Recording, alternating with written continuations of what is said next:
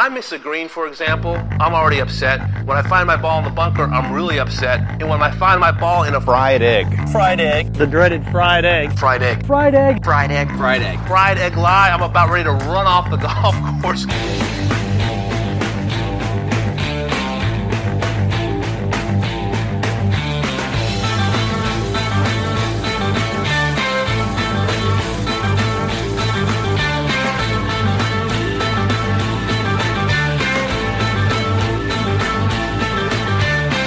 Welcome back to another edition of the Fried Egg Golf Podcast. Today's episode, me and Joseph Lamagna are going to go deep on Anthony Kim, and we're also going to have Shane Bacon on to talk about this, with obviously the news that Anthony Kim might be coming back.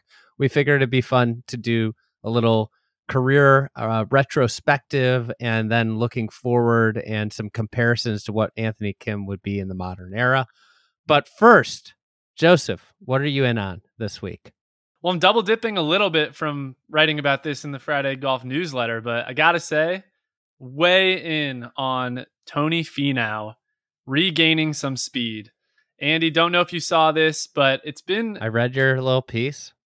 It's been a little bit of a statistical anomaly over the last couple of years. I've been puzzled as to why Tony Finau's driving distance numbers haven't been what they used to be. He's kind of been trending the wrong direction. Ball speed pretty much every year on tour has gone down. He used to be a top 10, top 15 ball speed guy. Last year was like 40th. And especially on the back half of last year, results weren't as good and his driving distance numbers were down.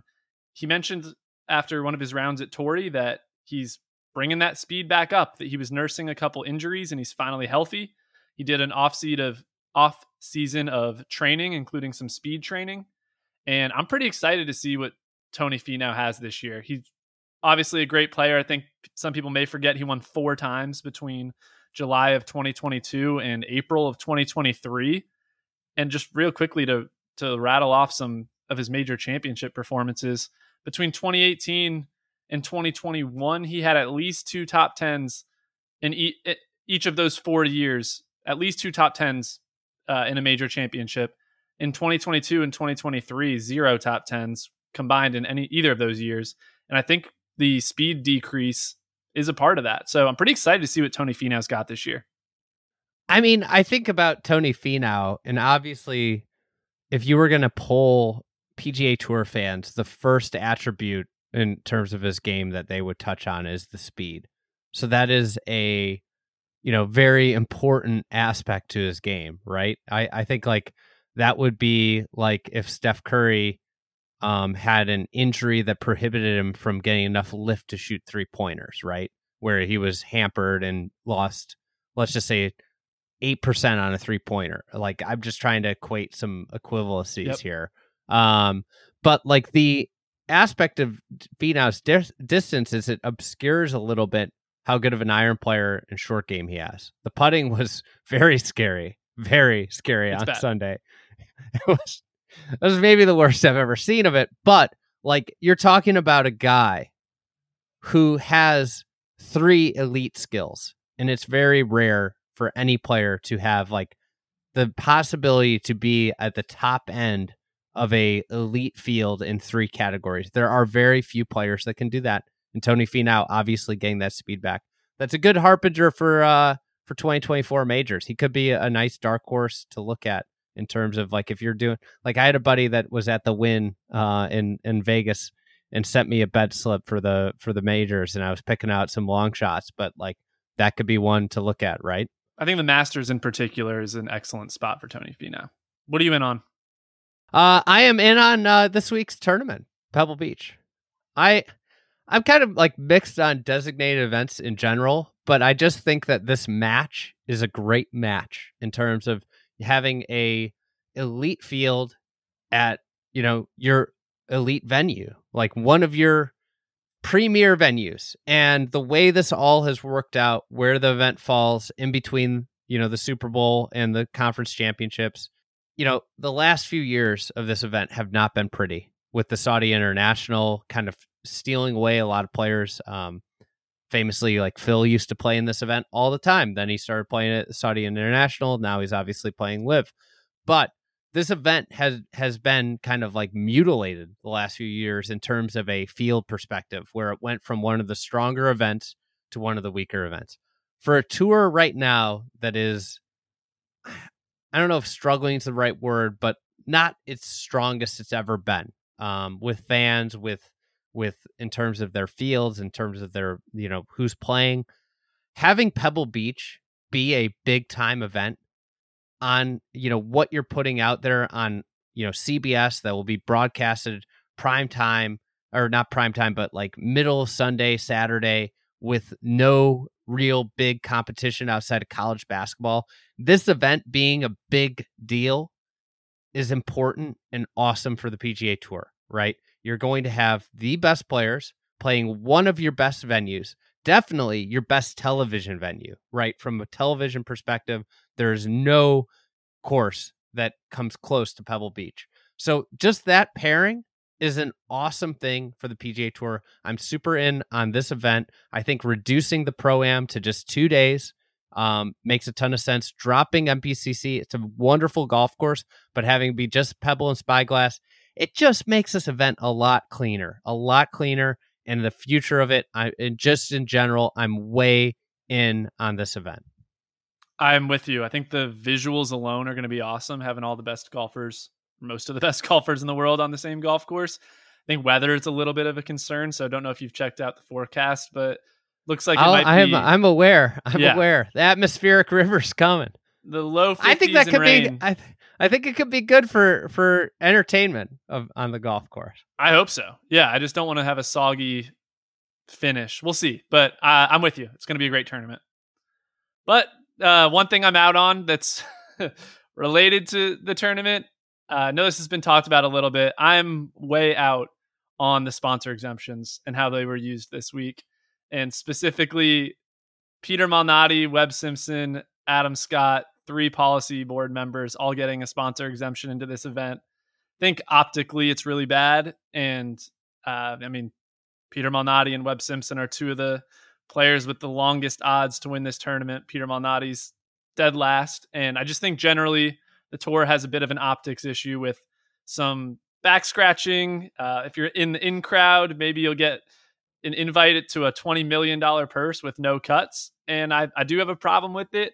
I think sponsor exemptions can be a tricky subject because like nobody's complaining about Nick Dunlap, right? Like, because I'm kind of philosophically opposed to sponsor exemptions in general, but somebody could say, well, Nick Dunlap was a great use of a sponsor exemption. Or if Tiger wants to play, what do you do then? Fair. And I think my answer to both of those is that there are ways to get them into the field that aren't a sponsor exemption. You could carve out a spot for the reigning U.S. amateur champion. That's a good way to get somebody into the field without having to giving somebody the ability to just write a name in. That, you could get a situation like Paresh Amin last year, which was a crazy sponsor exemption at the Zurich Classic. For those, can you explain what happened for those that might have forgotten about Paresh Amin? Yeah, well, you had a great breakdown on the shotgun start. There were no boundaries around what a sponsor exemption could be. So this guy Paresh Amin, that I'm hesitant to call him a professional golfer, though I think he's played some mini tour stuff, routinely shoots in the 80s in mini tour golf, and got a sponsor exemption into the Zurich Classic last year, which is a partner event. So I think he ended up teaming up with Michael Thompson, if I remember correctly. And he was hitting terrible golf shots. Might have shot in the 80s on his own ball, if I recall correctly, in the best ball portion of that format. So just generally, there have been some stinky sponsor exemptions. And I think this week, even if, Peter Malnati is a PGA Tour player, like he's not Paresh Amin, but having 3 of those spots go to policy board members when it's a $20 million no cut event, I think looks bad. And I'm not going to say it puts a black cloud on the event. It doesn't, but I just think generally the tour needs to clean that kind of stuff up. That's I agree. I don't know what the right answer is. But I do know that they are not vitally important, and I also know that 4 is not the right number of sponsors exemptions. I just think that there has to be a really great reduction in them. I probably think that it's a non-even number, no greater than 2, right? That's probably the right number. I'm inclined towards 0, truly. And you figure out a way. You could use a career money list type of exemption if you need to, or like in the Nick Dunlap case, reigning U.S. amateur champion. Like I'm just in favor of getting them into the field organically and not giving somebody the ability to just write a name in. So my thought, this is just my general thought, is that this is a great argument for trees, like on golf courses. When somebody's like, "Oh, you can't cut down trees," like, you're going to ruin the holes. Is if you walk around with them and say, "Show me the tree, one tree." You could give them 18 trees, one tree per hole, 18 trees on a golf course that are vitally important to the integrity of this golf course. When you synthesize it down to like that 18, you get 18 trees you can keep.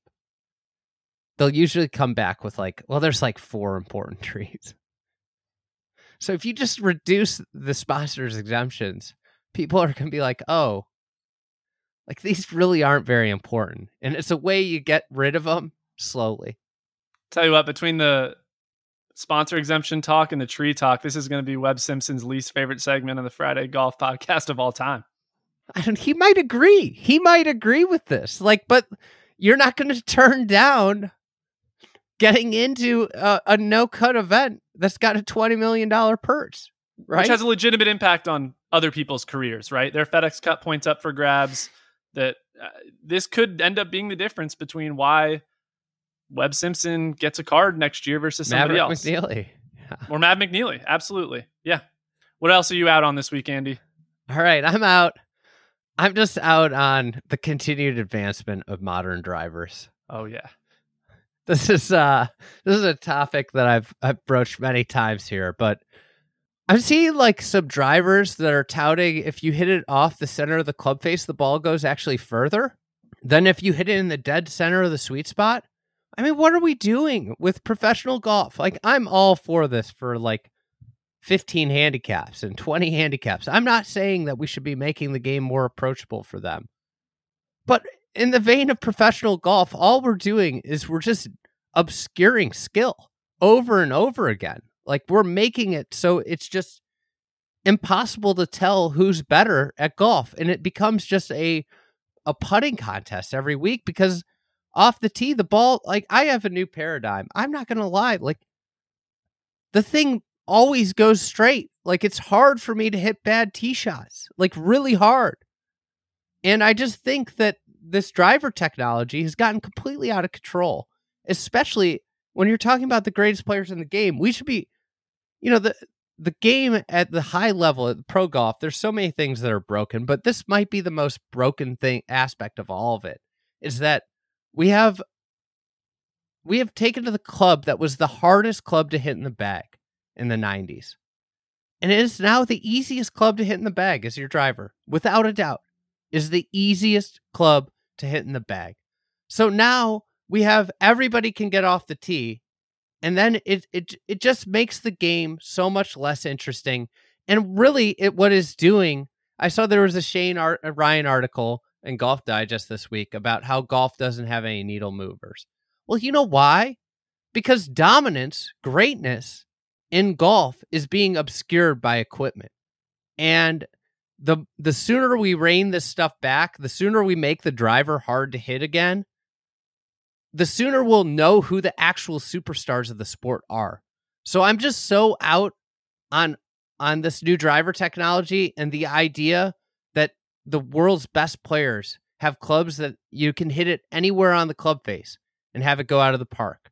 And I don't want to make a crazy comparison to steroid baseball, but that's the same thing it was. It was like, oh, a broken bat home run for the guy that was juiced up, right? Like, this is insane. You shouldn't be able to just neck it and have it go 320. Bring back distance dispersion with the driver. I think that's the big thing that you see with the old clubs, is that there was a chance the ball might go 260. If you hit it on the nuts, it's going to go 290, but you had a 30-yard. There's no distance dispersion now.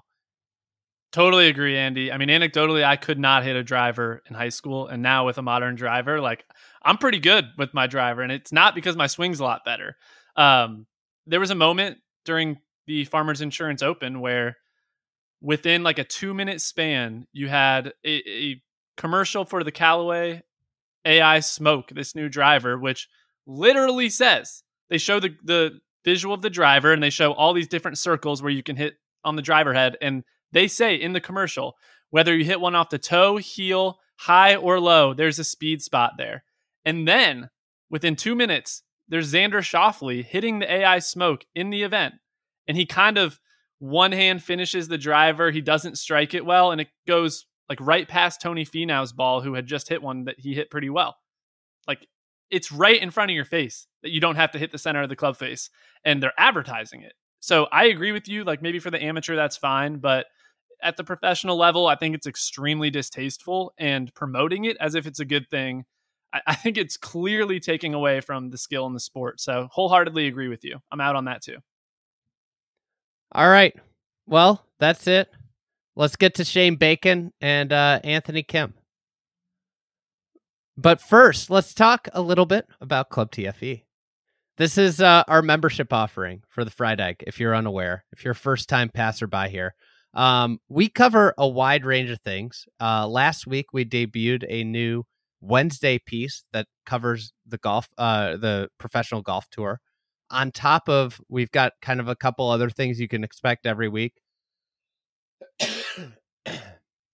The first is Design Notebook by Garrett Morrison, where he dives into all kinds of design trends. I jump in there every once in a while too. Other members from our team jump in there. You get a course profile, in-depth writing on a golf course every week. And then we have our new tour guide, which you are a big contributor of, Joseph, as well as Brendan. I might jump in there every once in a while. It's going to give you stuff to watch, give you stuff to get you excited for the week in golf. Anything on Tour Notebook, tour guide?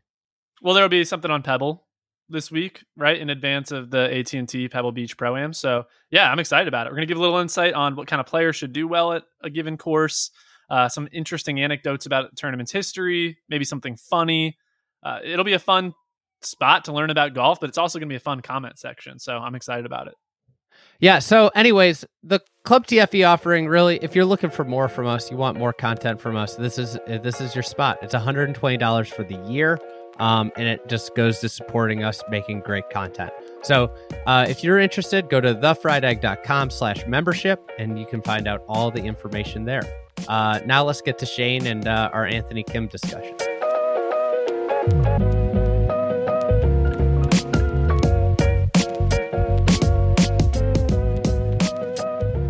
All right, Shane, welcome on. Big news. I'm excited to talk in depth about this. Big news last week was Anthony Kim is mulling a return to golf. Potentially LIV, potentially the PGA Tour. Obviously, Anthony Kim, for the vast majority of our adulthood, really like post-college life, has been a bit of an internet folk hero. You know, we had Anthony Kim in our early 20s, and Joseph, you know, you had Anthony Kim in your teen years, your coming of age years. But he's been gone for a while. And, you know, the last week I've really been rebooting some Anthony Kim memories, thinking about his golf game in detail. And I figured that would be a good exercise, is to really go in depth as to who Anthony Kim was, our favorite memories from the Anthony Kim years. And then, you know, kind of talk about who he might be if he comes back. You know, what type of player would he profile as if we took his stats from yesteryear and translate them to today? What type of, you know, how he would rank in the world scheme if he came back with no rust? Which, you know, it's a fascinating topic, and it'll be interesting to see in the coming days or weeks if he ends up being, you know, returning to golf. I would guess it's going to be LIV, but we could talk more about that later.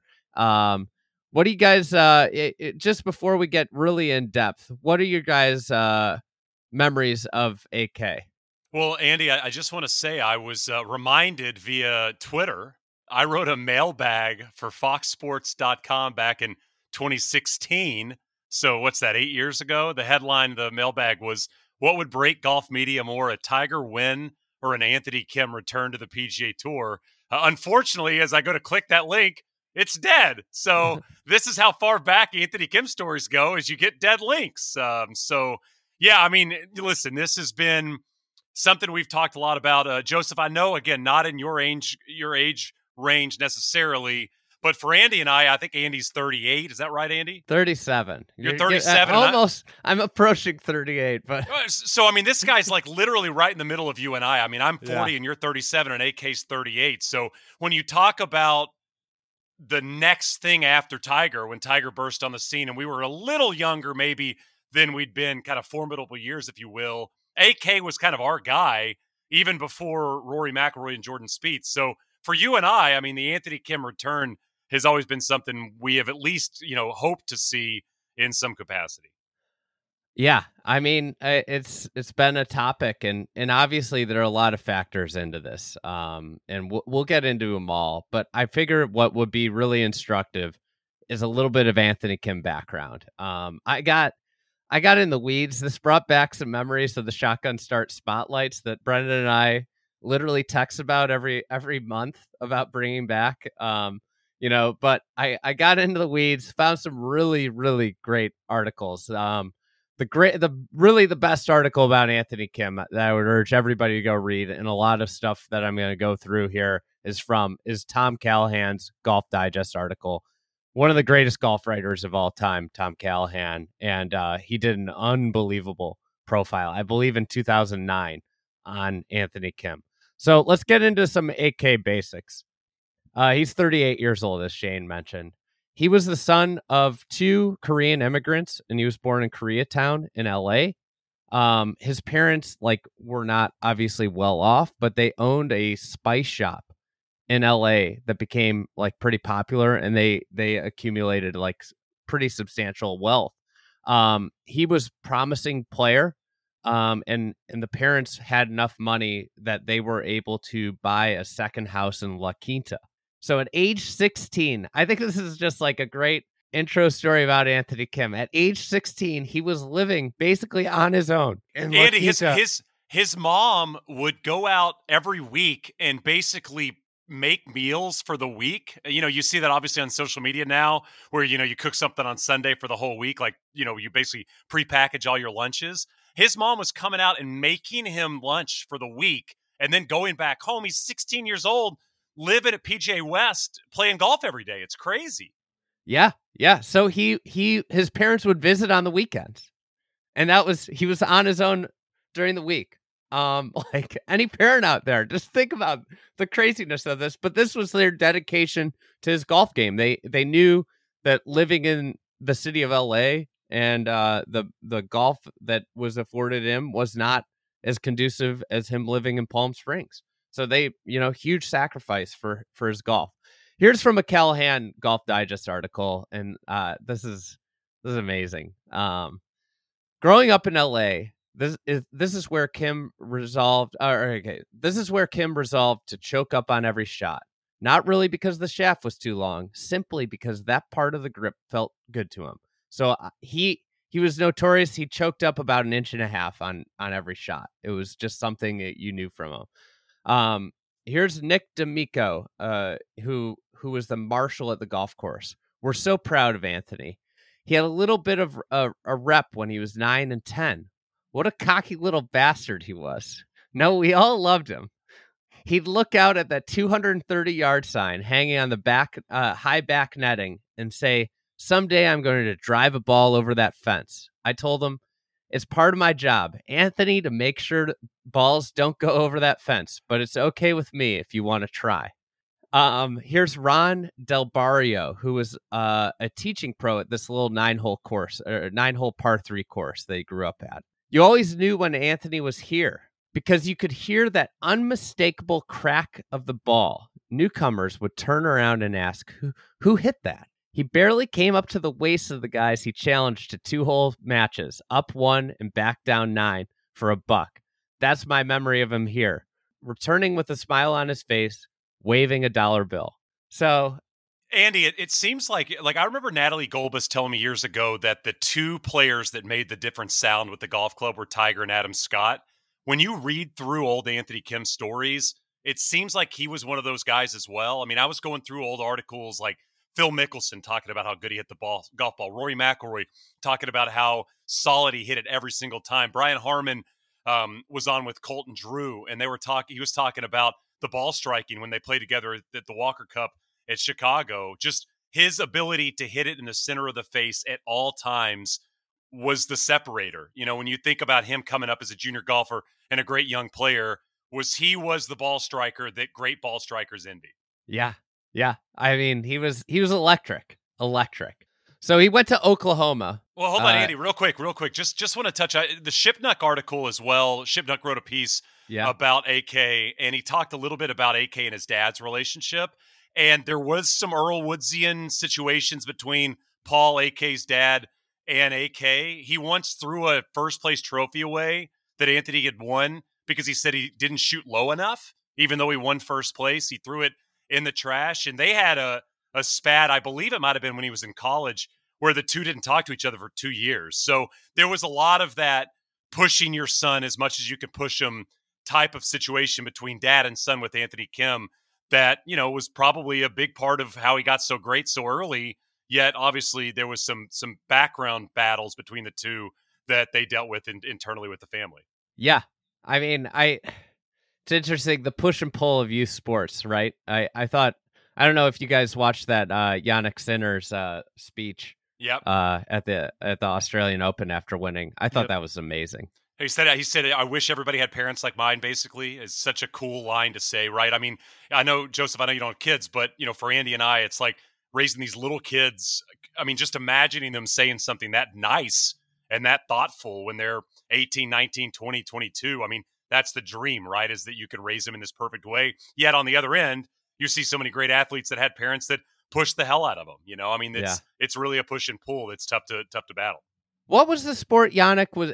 So Sinner, his whole thesis behind his parents was they let me do whatever I wanted. And he won some sort of world junior event at age 11 in another sport. I'm forgetting right now. And then he's winning the Australian Open at age 22. I want to say it was some skiing or swimming or something. Skiing. Yeah, that sounds about right. Yeah. Like he was great skier, world, like a world-class junior skier at age 11. And then literally 11 years later, he's winning one of the Grand Slams in tennis. Unbelievable.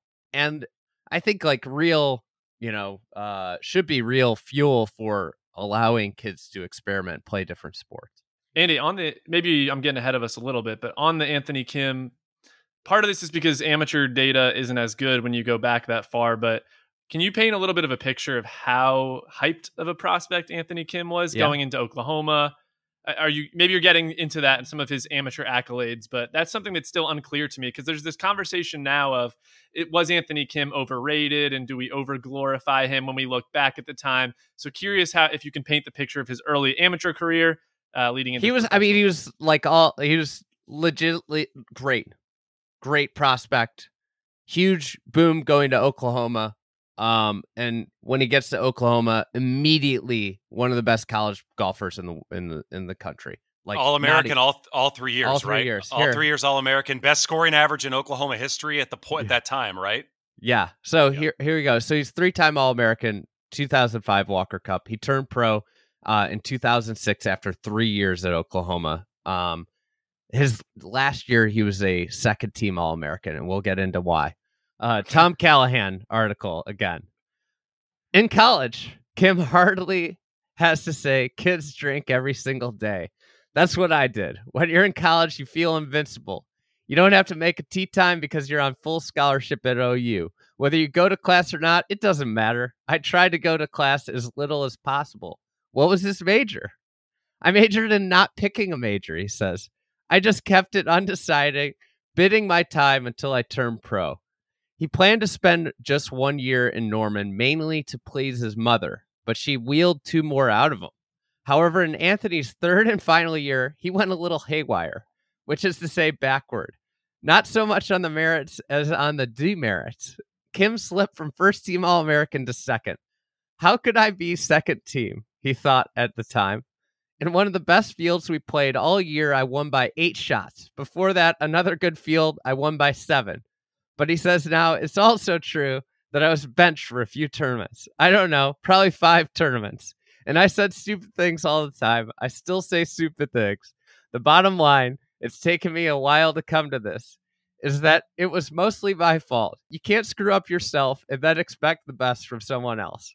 So just like, I mean, he's just golf, everything's second to partying when he gets to college, and he's still just dominating college. I mean, you talk about foreshadowing for, the big moments of his careers, and I know we'll get to Allenby in a bit, but I mean, the fact that he, we joke, I know we've joked at times about if there was like a booze tournament for professional golfers, who would win. It feels like Anthony Kim would have been the heavy favorite in that department. Shipnuck, in his article about AK, I think he said he had a double major at Oklahoma and it was girls and partying. That's obviously was the focus, when he was in Oklahoma, was he was going to party first, he was going to play great golf second, and he knew even with party and the great golf was going to come because that's how talented he was. Yeah, it's the talent is unbelievable. So he turned pro in 2006. In his first event, he gets a sponsor's exemption into the Valero Texas Open. He finishes second. 65 in the final round to nearly win. Eric Axley won that week. And he said, Andy, I don't know if you have this, but he said after that, the second place finish, he said that was the worst thing that could have happened to me, was what he said. Because he said he liked shiny things.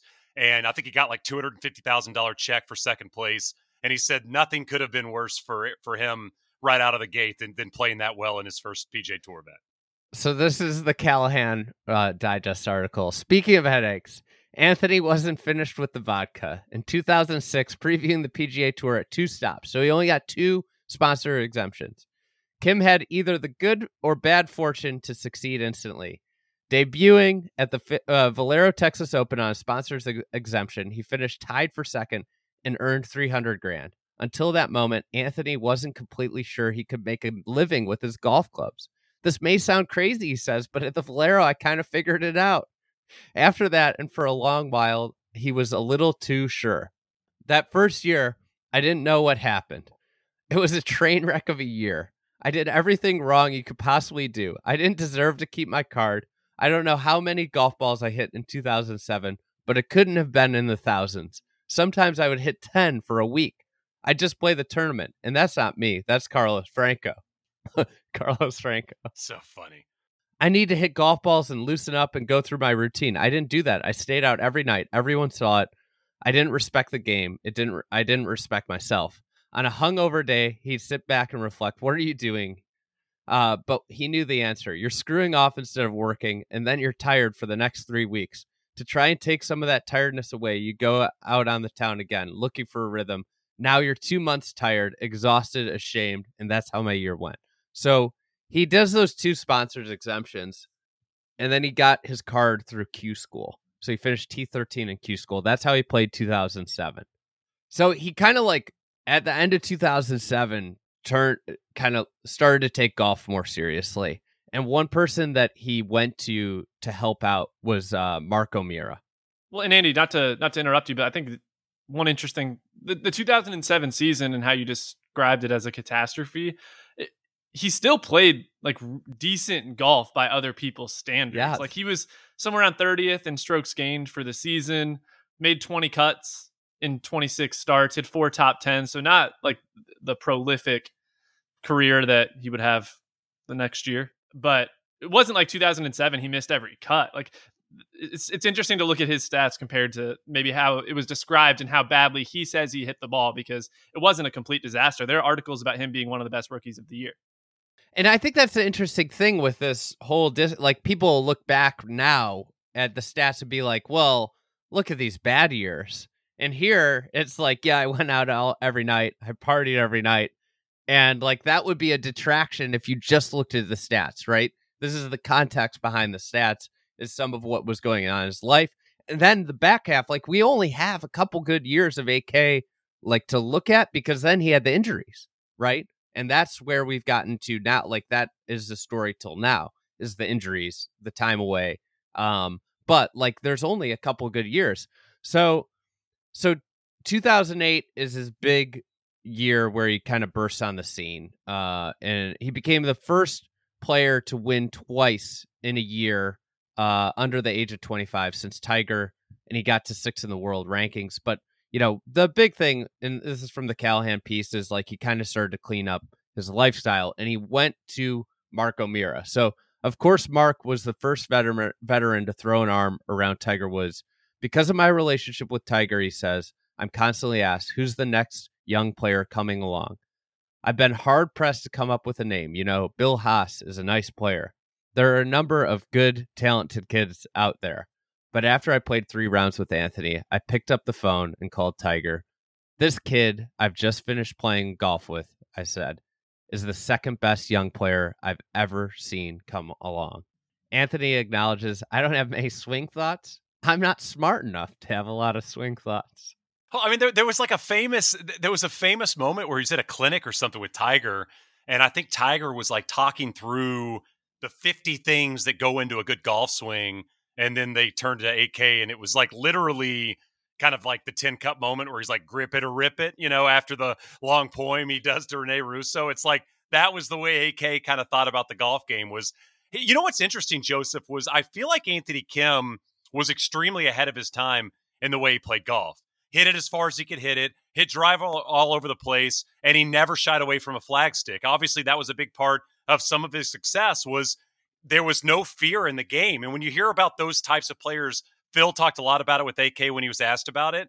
Like, Phil was like, this dude is not scared of any flag. And that's coming from Phil Mickelson, who for 25 years was never scared of a flag, Well, it's interesting you say that, because I agree to an extent, and then there's some ways in which I disagree. Don't have as detailed of data going back then, but one thing I noticed, some of the unbelievable volatility, obviously in his life, but also on his scorecards.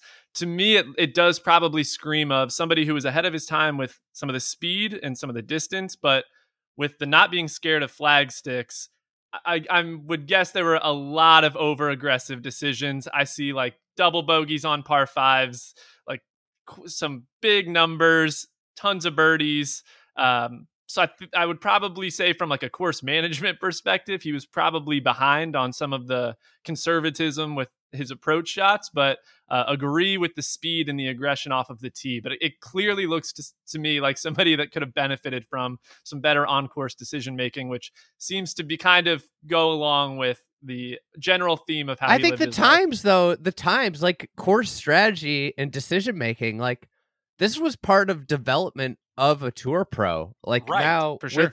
with the systems, like the ShotLink data, this was pre-ShotLink data. You didn't understand, like it was like people's peaks were late 20s, early 30s, because that's when you like start to naturally figure out not to aim at flags. Like I like have this belief you figured that out as a golfer, but now kids are figuring it out because they're being taught that at high school levels. Right. It's also, Andy, it's also a skill. I mean, I think it's a skill to hit away from flags. I think aggressive players, in human nature, see a flag, and even if they're aiming away at it, in their mind, the back of their head, they're thinking, if the pin's on the left side and there's water left, and they're thinking to themselves, aim 30 feet right, the aggressive mindset still wants to pull that shot, right? And so that's actually a skill set to not, in a way, kind of blank the flag out from your brain. And I think it's one of those things that if AK had played another 6-7 years consistently, he probably would have got a lot more comfortable doing that. Like Tiger was one of the great players ever at conservative great shots, right? Yeah. People always think about Tiger as this dude that would knock down flag sticks. Tiger was unbelievable at aiming 20 feet away from a flag and hitting it there. Yeah. Totally agree, Shane. And I think it requires a level of maturity and like humility to aim away from a flag a little bit. And when I was going back through some of his scorecards, not a lot of humility in the scorecards. There's a lot of double bogeys and birdies. And I think this gets talked about. College coaches allude to this, but when they see that upside that players are making eagles on par 5s, and it's easier to clean up some of those double bogeys and turn them into pars than it is to, coach somebody's ceiling when they're making those eagles. So I think Anthony Kim, it kind of screams of that type of profile. So that, and again, lines up with his personality. Yeah. It's I don't know. It's interesting to think about him as in a different era. I think like we see this with almost all professional athletes. 2008, like if you compare it to NBA players, like NBA players today are so much more mature. Like they're so much more ready to handle, being a professional athlete, and across the board in all sports, we've seen like the maturity and the professionalism of athletes get so much higher, right? Like there are just, and I think like with golfers, it's the same thing. Like we see, like look at Ludwig Aubert, right? Just comes right on. He's ready to go. Like there's just so much more information and help to make these transitions than there was, in at this time, right? Andy, can I throw something at you that I'm almost positive Joseph is not going to remember, and I definitely didn't remember until about 45 minutes ago. Do you remember a show called Shaq Versus? Do you remember this at all? Yes. You do? Vaguely, very vaguely. Shaq Versus was a show that Shaq put on with ABC where he would battle other athletes at their own sports. This was Shaq's goal, was to say, I'm the best athlete in the world, okay? And he would, he threw footballs against Roethlisberger in one of the episodes. Now, he was terrible. He would lose every single time. But he did do a match on Shaq Versus. It was Shaq and Anthony Kim versus Charles Barkley playing left-handed because he had such bad yips that he had to swing lefty off the tee, and his short game was righty. He played with Bubba, and AK and Shaq won in a playoff hole. Shaq made like a 30-foot curler, and AK went up to him to get all fired up. Shaq almost went and jumped in the pond. I was watching highlights this morning of it, but this was the celebrity of AK, was this show where Shaquille O'Neal, in the mid-2000s, was as big a deal as that existed in sports, both physically and just in terms of his presence. He's picking Anthony Kim to be his partner on the show. So that's the level of fame. He's in his prime. He's in that's the at very end of his prime, really. Right. He's still playing in the NBA into 2009. You had the weird Suns era. I think this was when he was on the Celtics, by the way. I think when Shaq Versus existed, he was a Celtics Shaq. You had the Suns and Celtics era. So weird. The Cavs Shaq jersey's got to be the weirdest, but yes, I digress. Post Heat Shaq is just a weird. It's kind of like, yeah. All right, so a little bit more on 2008. It was my best year, he deadpans, as far as understanding myself anyway. Not since Tiger had any American under 25 won twice on the PGA Tour. Plus, Woods says, he did it on 2 great golf courses, Quail Hollow and Congressional. I knew you'd like that. Granted, you think about modern golf courses in professional golf, especially PGA Tour golf, that's the layout, and he's winning on those kind of big boy golf courses that, tend to favor long hitters. So, I mean, in 2024, it seems like AK would have existed in a good place with the way golf is, right? You want to know who he beat in the Wachovia, which was Quail Hollow, and Congressional, which was the AT&T, which was Tiger's tournament? I think I've got 2008. I think Wachovia was Ben Curtis, correct? Yeah. So good. And then at AT&T dusted the junk man, Freddie Jacobson. Oh, yeah. Captain Ball Striker. I urge you, Andy, I don't know if you run the Shotgun Start account or Fried Egg Social account, but they used to give out jackets if you won the Wachovia. They are so blue. I'd say they are like Duke Blue Devil blue jackets. And AK's winning press conference, he's wearing this jacket. It is awful. An awful jacket. And God, I hope he still has it in his closet. It's be a good question if you could ask him if he comes back, press conference. Where's the blue jacket, baby? Yeah. Do you have more on 2008, Andy? Yeah, a little bit more. So Woods says he did it on 2 great golf courses. They're not exactly the easiest courses on tour, and he handled both of them. He's always had the talent. Now he has the experience of winning, and that breeds confidence. So that year, Kim wins twice. He gathered 8 top 10s, including a second place and 3 thirds. Climbed as high as 6 in the world. Finished the year 6 on the money list. And then at the Ryder Cup, he makes a big splash. Ryder Cup rookie, obviously the famous with him with the flag around him. He goes out first in Sunday singles and absolutely dusts Sergio Garcia. Just the American nemesis. He beats him, I think, 5-4 in that match. By the way, that match is on YouTube. If you ever want to watch something late at night and you're missing out on something as football kind of wraps up, it's a great watch. I watched it this summer. But I don't know if you guys remember this. AK didn't realize the match was over and was walking to the next screen, and they had to wave him back over. Jose Maria and Sergio are actually laughing as he was literally like pounding pavement to go after I think he made about a 10-footer to win the match and had no idea that he'd won the match. But I was diving a little into this, Andy, about that moment, that Ryder Cup. And there was some great zinger stuff on AK. He said he was our team leader, chip on the shoulder guy, a lot of that stuff he talked about. But he said he kept saying, I want to play Sergio. I want to play Sergio, Zing. Let me play Sergio. I'm going to whoop his ass for you today, Captain, is what he said on the first tee. And Zinger said after the match ended, the first thing he said to him on the green, after they all shook hands, he said, I told you I was going to whoop his ass. Like, he wanted the best young European player, and he absolutely waxed the floor with them. So, you talk about moments in his career outside of the Masters, I'm sure we'll get to. 2008 was the moment. Like, that was when Anthony Kim really arrived. Huge moment. This is the pinnacle, really, of his career, is 2008. I'm just going to run through the rest of this here. So 2009, the big highlight. Andy, hold on one second. Joseph, do you have 2008 stats for him? Just like how good he was statistically or anything like that?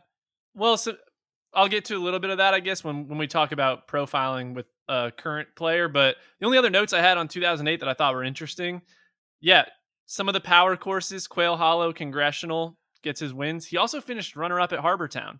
And that's right, not a course that you traditionally think of as being a Bombers course. It's not, right? It's more of a positional course, good short game. So interesting to see him do well there. And then I just thought the Tour Championship leaderboard was pretty funny at Eastlake in 2008. You had Camila Villegas beat Sergio in a playoff.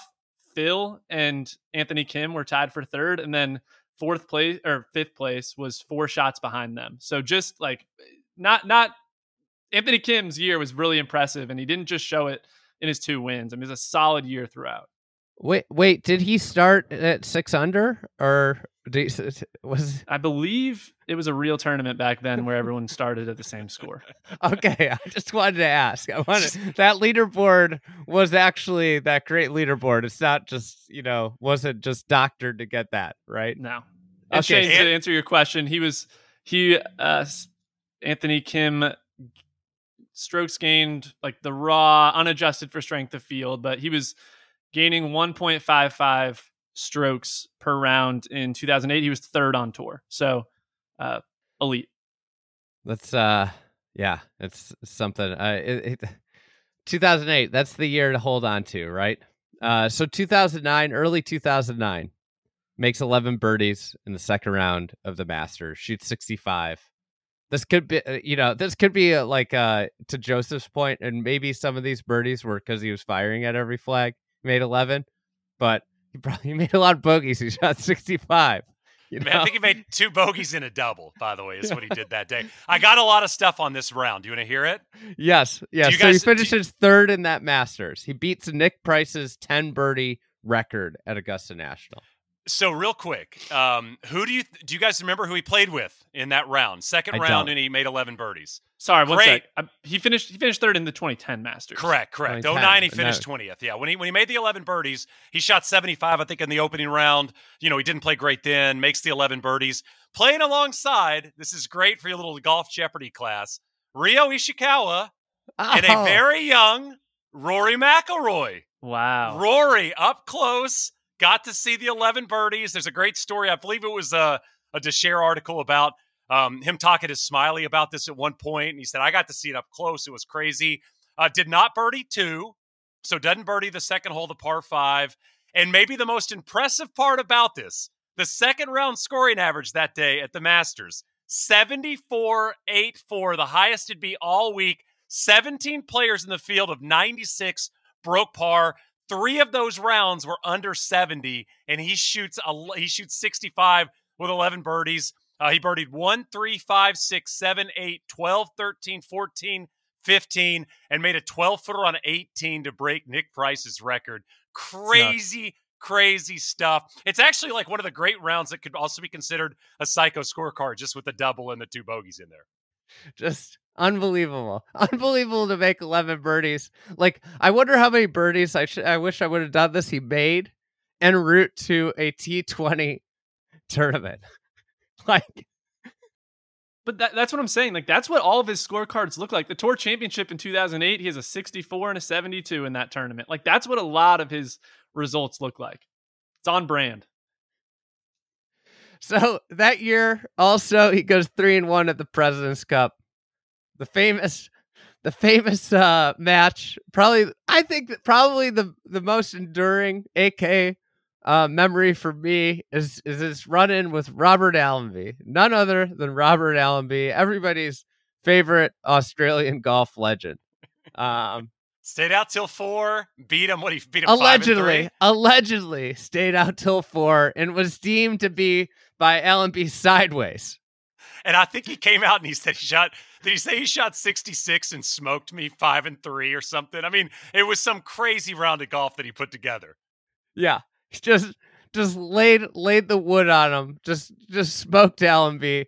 And then, like, to make the best part of this whole story is that they then met again in the World Match Play like a month later, and he beat Allenby. He drubbed him again. He just smoked him again in the World Match Play. And, like, Allenby at this time is like a top 10 player. Like, this is, everybody thinks about like Allenby when he's getting kicked out of, Quad City casinos and the incident at the Sony, the alleged kidnapping, but that might have been just Allenby sideways at 4 a.m. Everybody thinks about that stage of Allenby was like a certified, like top tier ball striker for a number of years. Like, you can go look at like ball striking stats from the mid 2000s, and it is just like Robert Allenby every year. So impressive wins, especially, given the circumstances. So final tour win comes 2010 at the Houston Open. This is right before the Masters that he finished third in. So he wins the Houston Open. He becomes the fifth player in 30 years to have won 3 times on the PGA Tour before the age of 25. The others being Tiger Woods, Phil Mickelson, Sergio Garcia, and Adam Scott. Bonafide Hall of Fame list. And Andy, that was around the time. Now you mentioned there's like a refocus for him when he turned pro and went a little wild. There was also a refocus going into 2010. He apparently went to Vegas with his caddy and his coach and some buddies, and they had this whole recommitment to golf and to practicing and to getting into better shape. And in the Shipnuck article, he said AK wanted to buy, I think it was like a Ferrari and a Porsche, but he said he couldn't do it because he had to be able to sit 4 people in the car so they could all go do stuff together, like refocusing on golf. So he said he had to get a car that had 4 seats in it. But 2010, going into that season, was when AK kind of said enough is enough. Let's find a little bit more, let's focus a little bit more on what I'm trying to do, for a career. And you saw it a lot, especially in his early season play there. Yeah. So he finishes third then too. And then also, who was in the final group of the 2010 Quail Hollow? Who was it? Rory and AK. Final group? Yeah, it was first tour win for Rory. It's when he shot 61 or whatever? It might not have been final group, but final round, they were paired together. Okay, yeah. Anthony Kim finished, tied for 7th in that event, so... Yeah, but probably just final round. And by the way, just one note on 2010 Masters. I know you mentioned him finished third. Shot 65 final round there. Went on a run on the back where he birdied 13, birdied 14, eagled 15, birdied 16, and had a real chance there, by the way, at that point. I think at the time when he made that eagle, he was a shot off the lead. So there was real buzz. If you go back and watch that final round, there was real buzz around, the second 9 there at the Masters that AK might actually get this thing done. So after that, effectively, that's when the injury started to hit. That's when the thumb injury, and it was really from there, like kind of a downward spiral at that point. And really, we didn't see, it wasn't really a downward spiral. It just was kind of over. I think it coincides with a pretty big drop in his driving distance, which you can imagine. And I don't know exactly when the driver yips really start, but I feel like that's become another trademark of Anthony Kim's career, is kind of getting the driver yips towards the end of his competitive career. Do you remember when that officially started? I mean, the driving numbers start to get bad about around mid 2010. Yeah, I mean, that was the thumb injury, right? Yep. He talked about how he couldn't practice. So 2012 Shipnuck SI article, that may Kim vented his frustration to Doug Ferguson of the Associated Press. I hear it all the time across the locker room doors. I hear people, what's going on with him? I hear little comments. He doesn't care about golf. Everyone has a reason to explain my struggles. Well, no one knows the reason but me. I need to hit balls to practice, but I'm hurting myself by hitting more balls. So you can't practice, right? It's hard to be an elite player. I mean, I know it's a way lesser version of the guy I'm going to compare him to, but God, there's a lot of comps to Tiger with this guy. I mean, battling off the course stuff, yet still able to focus on the golf course and play elite level golf, hit it a lot longer than a lot of people, could lean on the driver, and then, battle the injuries where he couldn't practice the amount he wanted to practice to continue to improve, get better, and find a way to be competitive. And, Andy, I know we mentioned Rory a couple times, but it was literally as AK was kind of peaking and then starting to fall off was the moment that Rory was becoming Rory McIlroy. And it was almost like he just missed that youthfulness of Sergio because he was 5 years younger than Sergio.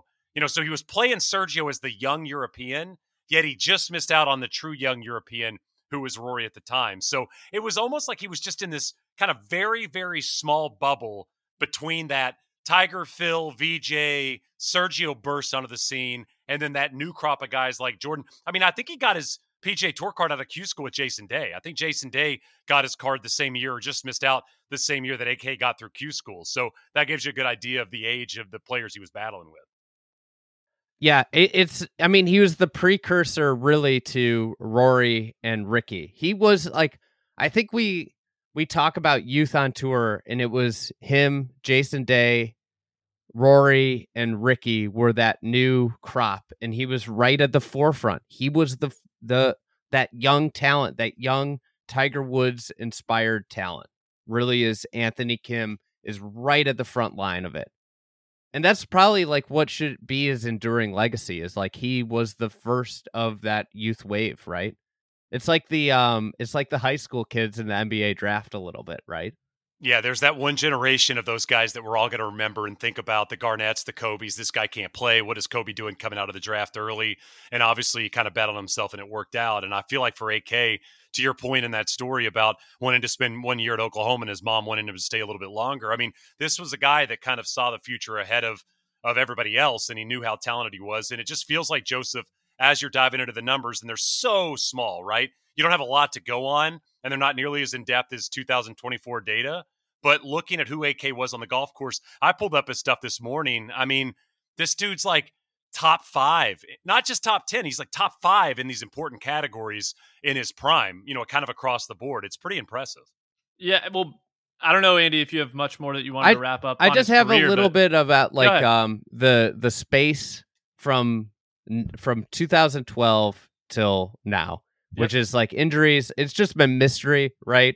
Injuries, and then obviously the insurance policy. So like the main reason that is believed they never made a return was he took out an insurance policy against injury, where he was paying pretty significant amount for this premium. It's rumored to be upwards of 10. I think like people are saying 10 now, but it was believed to be more like 20. I think from what I read, like in the moment, I don't know what it ends up being, where then he started to receive monthly payments from this insurance policy. And if he returned to professional golf, then the insurance policy is void. He has to pay back the amount. So that's been one thing that's kept him out of this and what is attractive with LIV. But like, let's go. So 2012 Shipnuck article. How's Kim spending his time these days? Lots of Sports Center, says his friend. Lots of Golf Channel.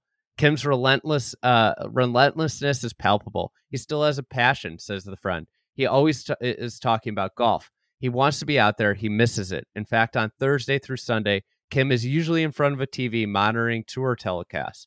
It's kind of sad to see, says the friend. Sometimes I want to grab him, shake him, and yell, "What the hell are you doing? You're Anthony Kim. Get off the damn couch and get out there and find your game." That's an interesting quote with the find your game, right? Because then in 2015, there's a Doug Ferguson article, AP, and I think the Palm Desert golf reporter helped with this a little bit too. Anthony Kim got interviewed. I didn't have a recollection of this article. I don't either. Okay, so he said, I'm going to step away from the game for a little while and get my body pieced together. Instead of going from an Achilles injury to try to go 180 miles per hour and not fixing the problem, I've got so much ground to make up from injuries. Rotator cuff, labrum, spinal fusion. I did not know this. Wow. Hand injury. I've had 6 or 7 surgeries the last 3.5 years. I had no recollection of this article or the spinal fusion. Like that's obviously, like, we know, everybody knows spinal fusion because of Tiger. But like, if he had a spinal fusion, I mean, that's a whole new thing to discuss with like the prospects of him coming back, right? He said he's getting monthly payments from an insurance policy he took out 5 years ago in case he was injured, but he denied speculation that the policy was a factor that it was keeping him from returning to the PGA Tour. I paid well into the mid 6 figures for this policy, he said. They wouldn't have paid me every month had I not been to the doctors, showing them all my x-rays, doing all the treatment, the acupuncture twice a day for physical therapy. He also explained his abrupt departure from Quail Hollow after shooting 74 back in 2012. Kim said he ignored his summons for drug testing when he walked to the parking lot, though he eventually was tested. So he got a bad rap because people said he was trying to duck out from a drug test. I was mad about how I played. I injured myself again. I ended up coming back and taking the test, he said. I've never tested positive for anything since I've been on the PGA Tour whenever the drug testing started. Never. And they tested me more than anyone. These rumors tainted my reputation, and I didn't have a great one to begin with. Kim had no idea he would be gone this long. He played golf with Phil Mickelson at Madison Club in the California desert. He rented a house in San Diego to prepare for the 2013 season. He said he was up at 5 a.m. every day to train when his Achilles tendon popped. Once he recovered from the leg, he had a herniated disc, and the injuries piled up. Golf moved on without him. He has a major medical exemption he can use if he ever returns. Kim would have to earn $613,000 in 16 events to keep his card. And then last thing, Chris Gotterup was on the Subpar Pod. You know who is actually like best friends with AK, his closest friend? Casey Wittenberg, right? Well, that and Colt Knost. Yeah. Colt was close with him. Yep. So he's the host of the Subpar Pod. Apparently, like, he kind of like ghosted Colt. I saw that in the Shipnuck article where he was, Colt was like, I haven't really talked to him since he left. I haven't seen him, and they were apparently like the best friends. So it'd be interesting to hear Colt talk about that if they kick to it on like the broadcast or something, or on the Subpar Pod, which got Chris Gotterup, Oklahoma legend, who's a rookie on the PGA Tour. The one thing Gotterup did reveal is that according to his coach, AK, now 37, still has some serious game. He said even to this day, when Kim comes up and hits balls, it's almost sad because he's still so good and no one is able to see it. But he said Kim was also a freak of nature. He was so good. So it's interesting.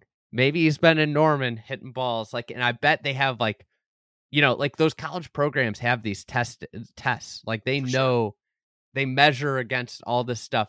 I'd be curious if Hybl, the coach of Texas, has like some fairly recent AK numbers, like how he compares to some of his players, some tour players. So that's it. Yeah, I'd heard. So one of my stories that I'd heard, I grew up in East Texas, still have some buddies that live in the Dallas area. And one of my favorite AK rumored stories, obviously this is coming from friends that know people, but I think it was about 5 or 6 years ago. And as the story goes, AK was at a bar with some buddies, and a little bit like in the scene in Notting Hill, when he's out to dinner with Julia Roberts and the table next to it's talking about the Julia Roberts character and she goes over. Apparently there was some guys sitting near AK talking about Anthony Kim, the legend that is Anthony Kim.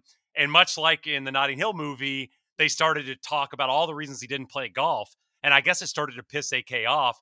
And he'd apparently spent the next month like 8-9 hours a day on the golf course practicing. And he was going to come back and make a return. And his friends basically said, you're going to have to make, $30 million on the tour to make up for what you've taken from this insurance policy. His friends being kind of the sounding board, if you will, to make sure he didn't take a return and have to give the tour 30 mil and have to make it all up. But, I mean, I think that's the thing. The policy was tax free. So is that when right? Yeah. So when you do the math of agents, coaches, travel, all of that, like people are like, oh, it's 10 million, or 20 million, 20 million. It's actually what he would have to earn on the PGA Tour substantially. We're more. Almost probably double what he got out of the policy. So, I mean, I said this. I did the No Laying Up rap show on Saturday night with KVV and Porter, and I mentioned this on there. We were talking about AK, but listen, and Joel Beal wrote this for Digest, and I agreed with a lot of what he wrote. I mean, we live in this Anthony Kim 2007, 2008 world, right? And it's 2024. And I said this on the No Laying Up pod, Joseph, because I think it's important to look back at how far, back we go with 08.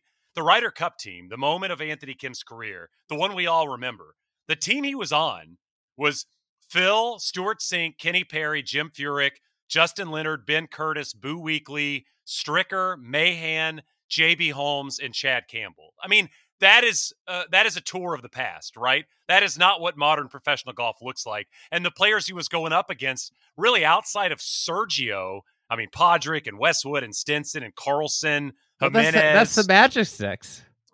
Literally, it's like he's playing the Magic Sticks. Erasure of Ian Poulter, Paul Casey on that team. Like, this was what 08 golf looked like, right?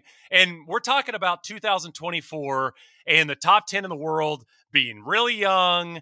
And I've seen a lot of the stuff float around of like comparable aged players. I think there were 3 players in that same age group that won last season on the PGA Tour. Like 38 is old. And I hope it's great. Justin Rose. Yeah, it was Rose and Brian Harmon is around that age. And that was kind of it. Like, this isn't what golf was in 08 in a lot of ways. And the main point of this is people that are dominant in professional golf right now are between the ages of 22 and 26.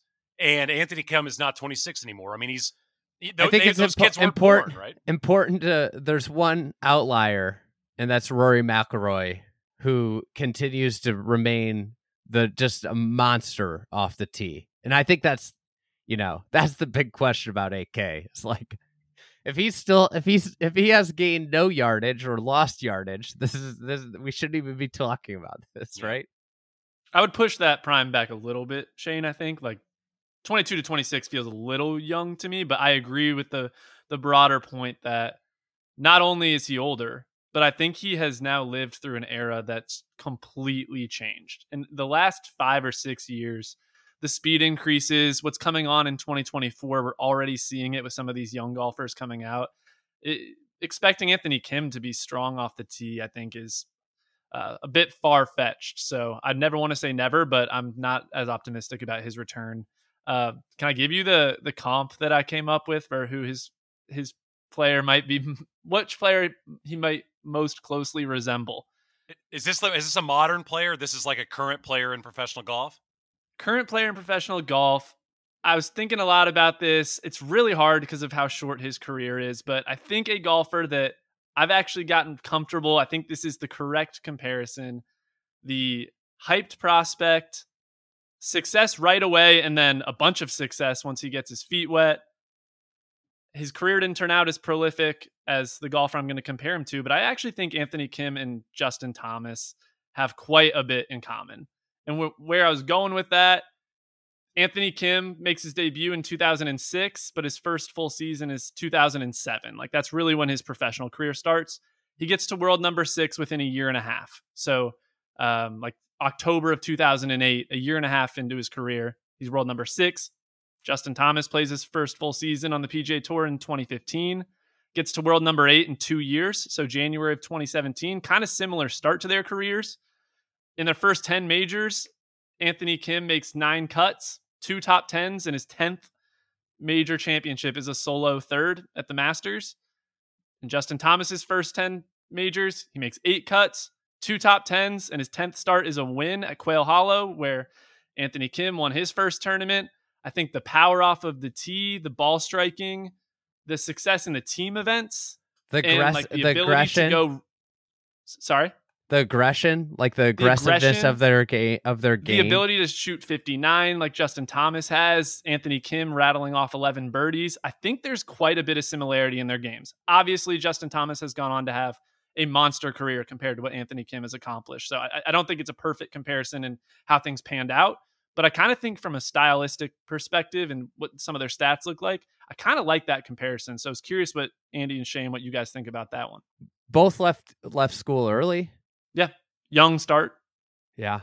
I like that. I think that's actually like a very, like, when you think about like what draws people to Justin Thomas fandom, it is the wide array of shot making, right? There's an electricity to the way he plays golf. You know? It feels like, too, I mean, you could even dive deeper, Joseph, past just what they look like on the golf course. I would even go into personality. You know, I mean, I feel like AK, I mean, going back to Shaq Versus, which I know is a silly show on TV, but AK is the guy that Shaq picks to be his teammate. Justin Thomas is one of those guys that seems to translate well with other athletes, right? Other athletes like his style, like his confidence, his bravado, those types of things seem to work well outside of just the golf room. And it feels like AK had a lot of similarities in that world, right? The way he carried himself, the way he pulled off golf shots, no matter the moment. You hear other athletes talk about Anthony Kim in his prime, and it's glowing responses, right? I mean, other golfers talking about Anthony Kim, and they gush about him. You hear, some of the older players. I mean, I remember Phil Mickelson talking about JT, in that 2017, 2018, 2019 run, and how impressed he was with JT at such a young age. So it almost feels like just even outside of their games and coming out of college into pro golf, it feels like just as personality people, they had a little more than just your everyday good player on the PGA Tour.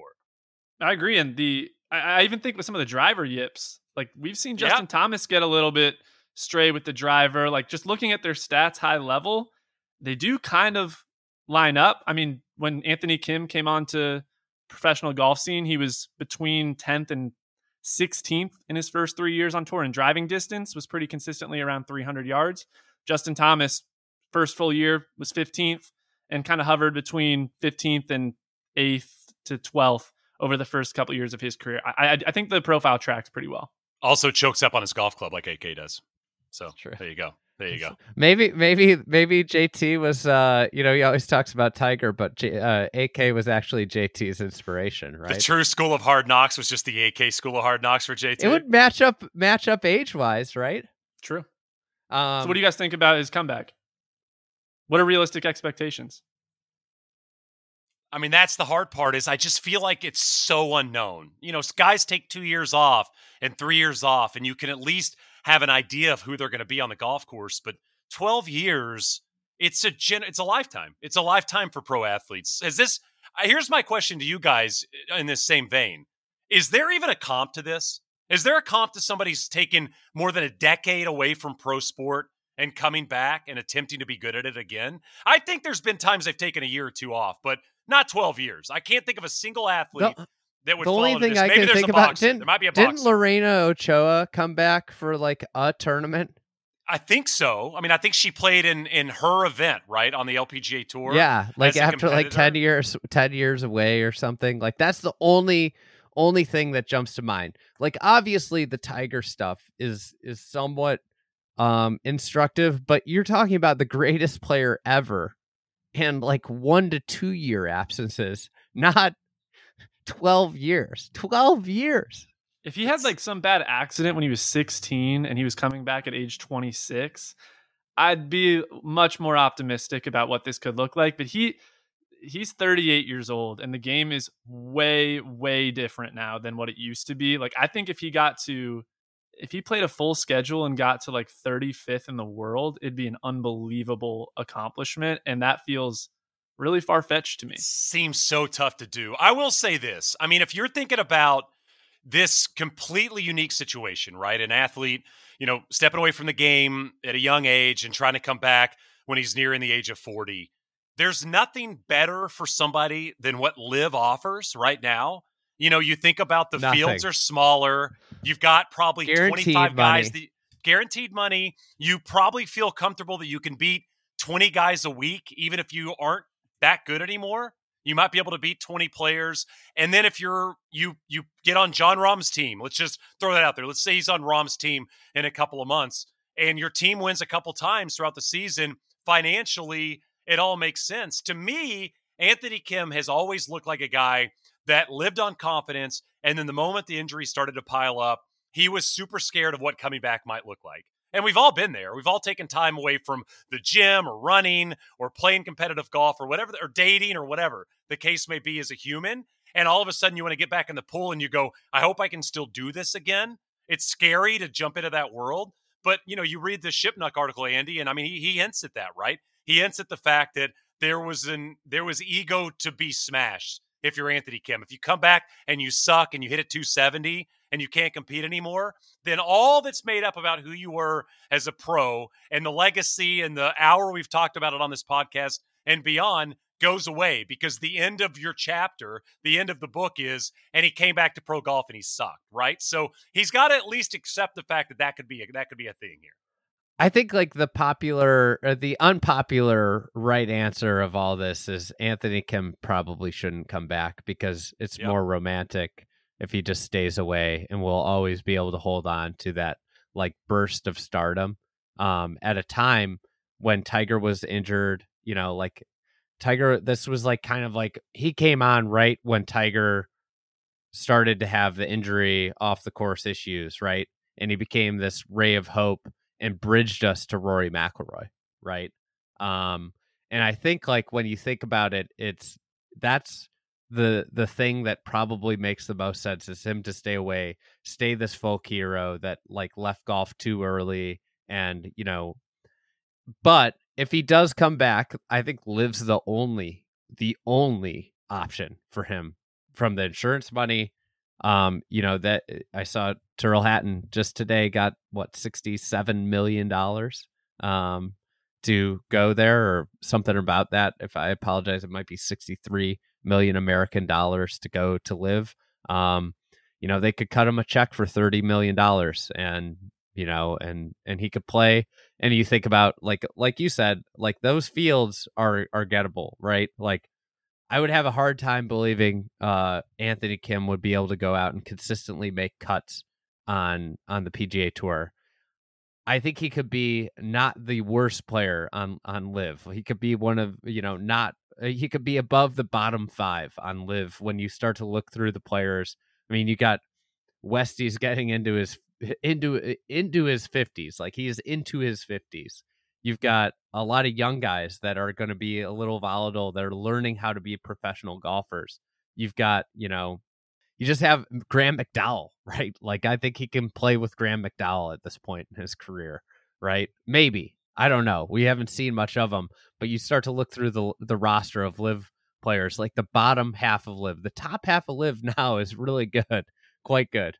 But the bottom half of Live is still pretty weak. So it's like, could he go in there and have finish 20th and make a lot of money? Yeah. And we're going to see it. Like, I think like the thing is not about going out and shooting low rounds. I still think he could go out and shoot low rounds if he's a shell of what he used to be. It's just stringing together if it's Live three good rounds, right? To both of your points, I think the no cut thing is a very attractive piece of returning to Live versus returning to the PGA Tour. Knowing you're going to get 3 competitive rounds psychologically versus getting cut. I think if you're trying to rehab, it's a little easier to go back when you know you're going to get 3 rounds, and then you can take some positive momentum from shooting a good 3rd round score that moves you up 6 spots. Like it's just a little bit easier to rehab under those conditions. I would say that in terms of the best possible marriage for both Liv and Anthony Kim, it's probably Liv and Anthony Kim. You think about what Liv needs. Liv needs something to make us want to watch, right? Because they've yet to get a golfer, even with Rahm going there, they've yet to get a golfer, I think, that's making the everyday golf fan want to find it on TV and turn it on, no matter what time zone it's in.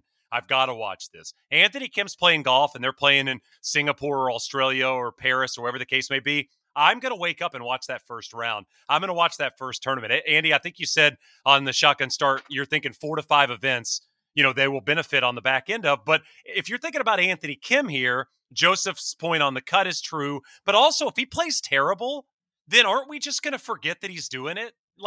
He'll just be another person that's playing on Live that finishes 40th. I mean, I don't remember. I couldn't name the bottom 15 guys that Live right now. There's no chance I'd be able to name it. Well, that's the bottom guy.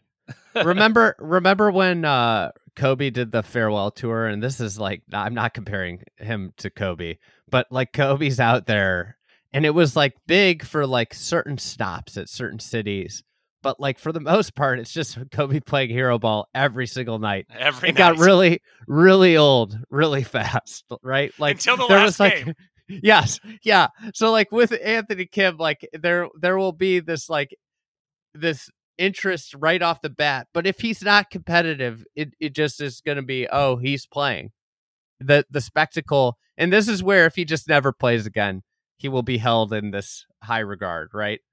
We talked about the end of Shaq's career. This is the perfect example. Like you get these years, the Boston Celtics, the Phoenix Suns, like these obscure places they played for, and he just wasn't Shaq, right? Can I take the other side of that, though, really quickly, Andy? Yeah. Isn't what we love about sports, though, somebody wanting to defy the odds, not to be overly romantic about it, and saying, you know what, I do want to come back. And Shane's story about him hearing from another dinner table that people are doubting him, coming back. I think that's also kind of what Liv needs, is a player that's in it for competitive reasons, not taking a payout, like who's in it to show what they still have. And we've seen Camilo Villegas, somebody who's older than Anthony Kim, like win recently. It's not out of the realm of possibilities. And I think that little glimmer of hope is what makes sports entertaining. So even if I'm pessimistic about what it looks like, I'm absolutely here for the show. Joseph, I would say this. I think it's the first golfer to go to Liv that's going to be hungry. I think that's the big part of the Anthony Kim story is every single person that's gone to Liv's belly is full, right? They got a big amount of money paid off the top. They're going to this tour either because they're past their prime or they wanted a check and they wanted to maybe play less golf or whatever, we've heard over the last 2 years from all these golfers. There's an argument to be made that this is the first person that would be going to Liv that would be hungry for results. And that's Kieran and Vincent slander, and I won't stand for it. I think you made that name up. He won the Q School. I'm just kidding. Don't you dare talk about Eugenio Chacarra like that. I just like it. It would be so fun if he was competitive in golf, but this is as big a win as Liv's going to ever have. And I said this a couple days ago. I can't believe this didn't happen off the top. I can't believe Liv didn't offer him an insane amount of money off the top to go right when they started, because again, that would have made people watch and that would have made people care. And as I think about Liv and whatever its next iteration is going to be, why aren't they trying to get more of this? And when I say this, I mean not just pro golfers. Like, why not go get John Smoltz and pay him $2 million a year to play Liv Golf? And just so people can say, here's Smoltz, let's see how he compares against actual pro golfers. Like, it might be a circus act, but at least it's something different. Well, I'll disagree that I think what earnestly Anthony Kim could represent is watching a Liv tournament and saying, hey, does this golfer have what it takes to win, to be competitive in a major again? I don't feel that way about somebody like Brooks Koepka, who's been pretty clear that those are regular season events to him, whether it was PGA Tour or Liv, not necessarily an indication of how he's going to do in a major, versus watching Anthony Kim would feel like you're watching it for competitive reasons. And I think that's what Liv needs. So John Smoltz, I wouldn't have that same. I know John Smoltz can't play in a major championship, but right. If Anthony Kim goes out and puts up some really strong results on Liv, 4 or 5 of them in a row, your brain would start to go there. And I think that's what Liv needs. Yeah, I agree. It's fascinating. I think we all agree that Liv's the only place for him right now. Andy, did you ever see AK in person? Did you ever see him play in person, go to a tournament he was in? I don't think I did. I did not. I was trying to think. Bridgestone. Some at Firestone. I was trying to think today. That was at the end of my my collegiate life. I would say that was like the moment in time. Anthony Kim's moment in time, early 20s, was when I was most disconnected with the sport. I would watch, on the weekends, but I was early 20s, right? Feel like I might have seen him in Arizona at one point. I do remember that I went to the Tucson Open when I was in college with my Daily Wildcat credential to watch Ty Tryon when he was having his year on tour, and followed him for 18 holes And that was when he was the Massimo Target guy. And that was one of those, there was only like 15 people out there watching him, but I was so fired up to see how he'd do. But I can't distinctly remember a moment when I saw AK up close. Maybe I'd seen him in Phoenix one time or twice. I do feel like what you said about the way players, big time players talked about AK is so drastically different than other like flash and like you can't find Ty Tryon quotes like that. You can't find Ryo Ishikawa quotes like that, right? Like they are few and far between when you get somebody like Phil talking like that about somebody. All right, we're gonna start a new little segment for this Tuesday or Monday, whenever you listen to this show that we're doing this year. We're gonna have a closing segment here where we each come up with a recommendation. So, Shane, you got a recommendation? I do. This is not sponsored. This is just something I think is excellent. You guys know electrolyte water is like a big thing right now, and you pour the packets and stuff in your water. You know, that's big. The Element mango chili salt one. I know it sounds weird, but James Nitty's got me on this last year during Corn Ferry. It's like the best tasting thing I've ever had in my life. And so, like, I'm drinking it right now, and you pour it in there. But listen, I know when you think about flavoring, you go a lot of different ways than mango chili for a flavor of your water, but it is bomb. So that's my recommendation. It's a little spicy. That's Element, which is LMNT, right? Yeah. I think so, yeah. LMNT. Like the Aberdeen Scottish Open. Is that what Aberdeen? It's a good tip. I feel like I've been running a lot lately, and I think I'm having some dehydration issues at the end of the day. Like I noticed my back starts to get sore.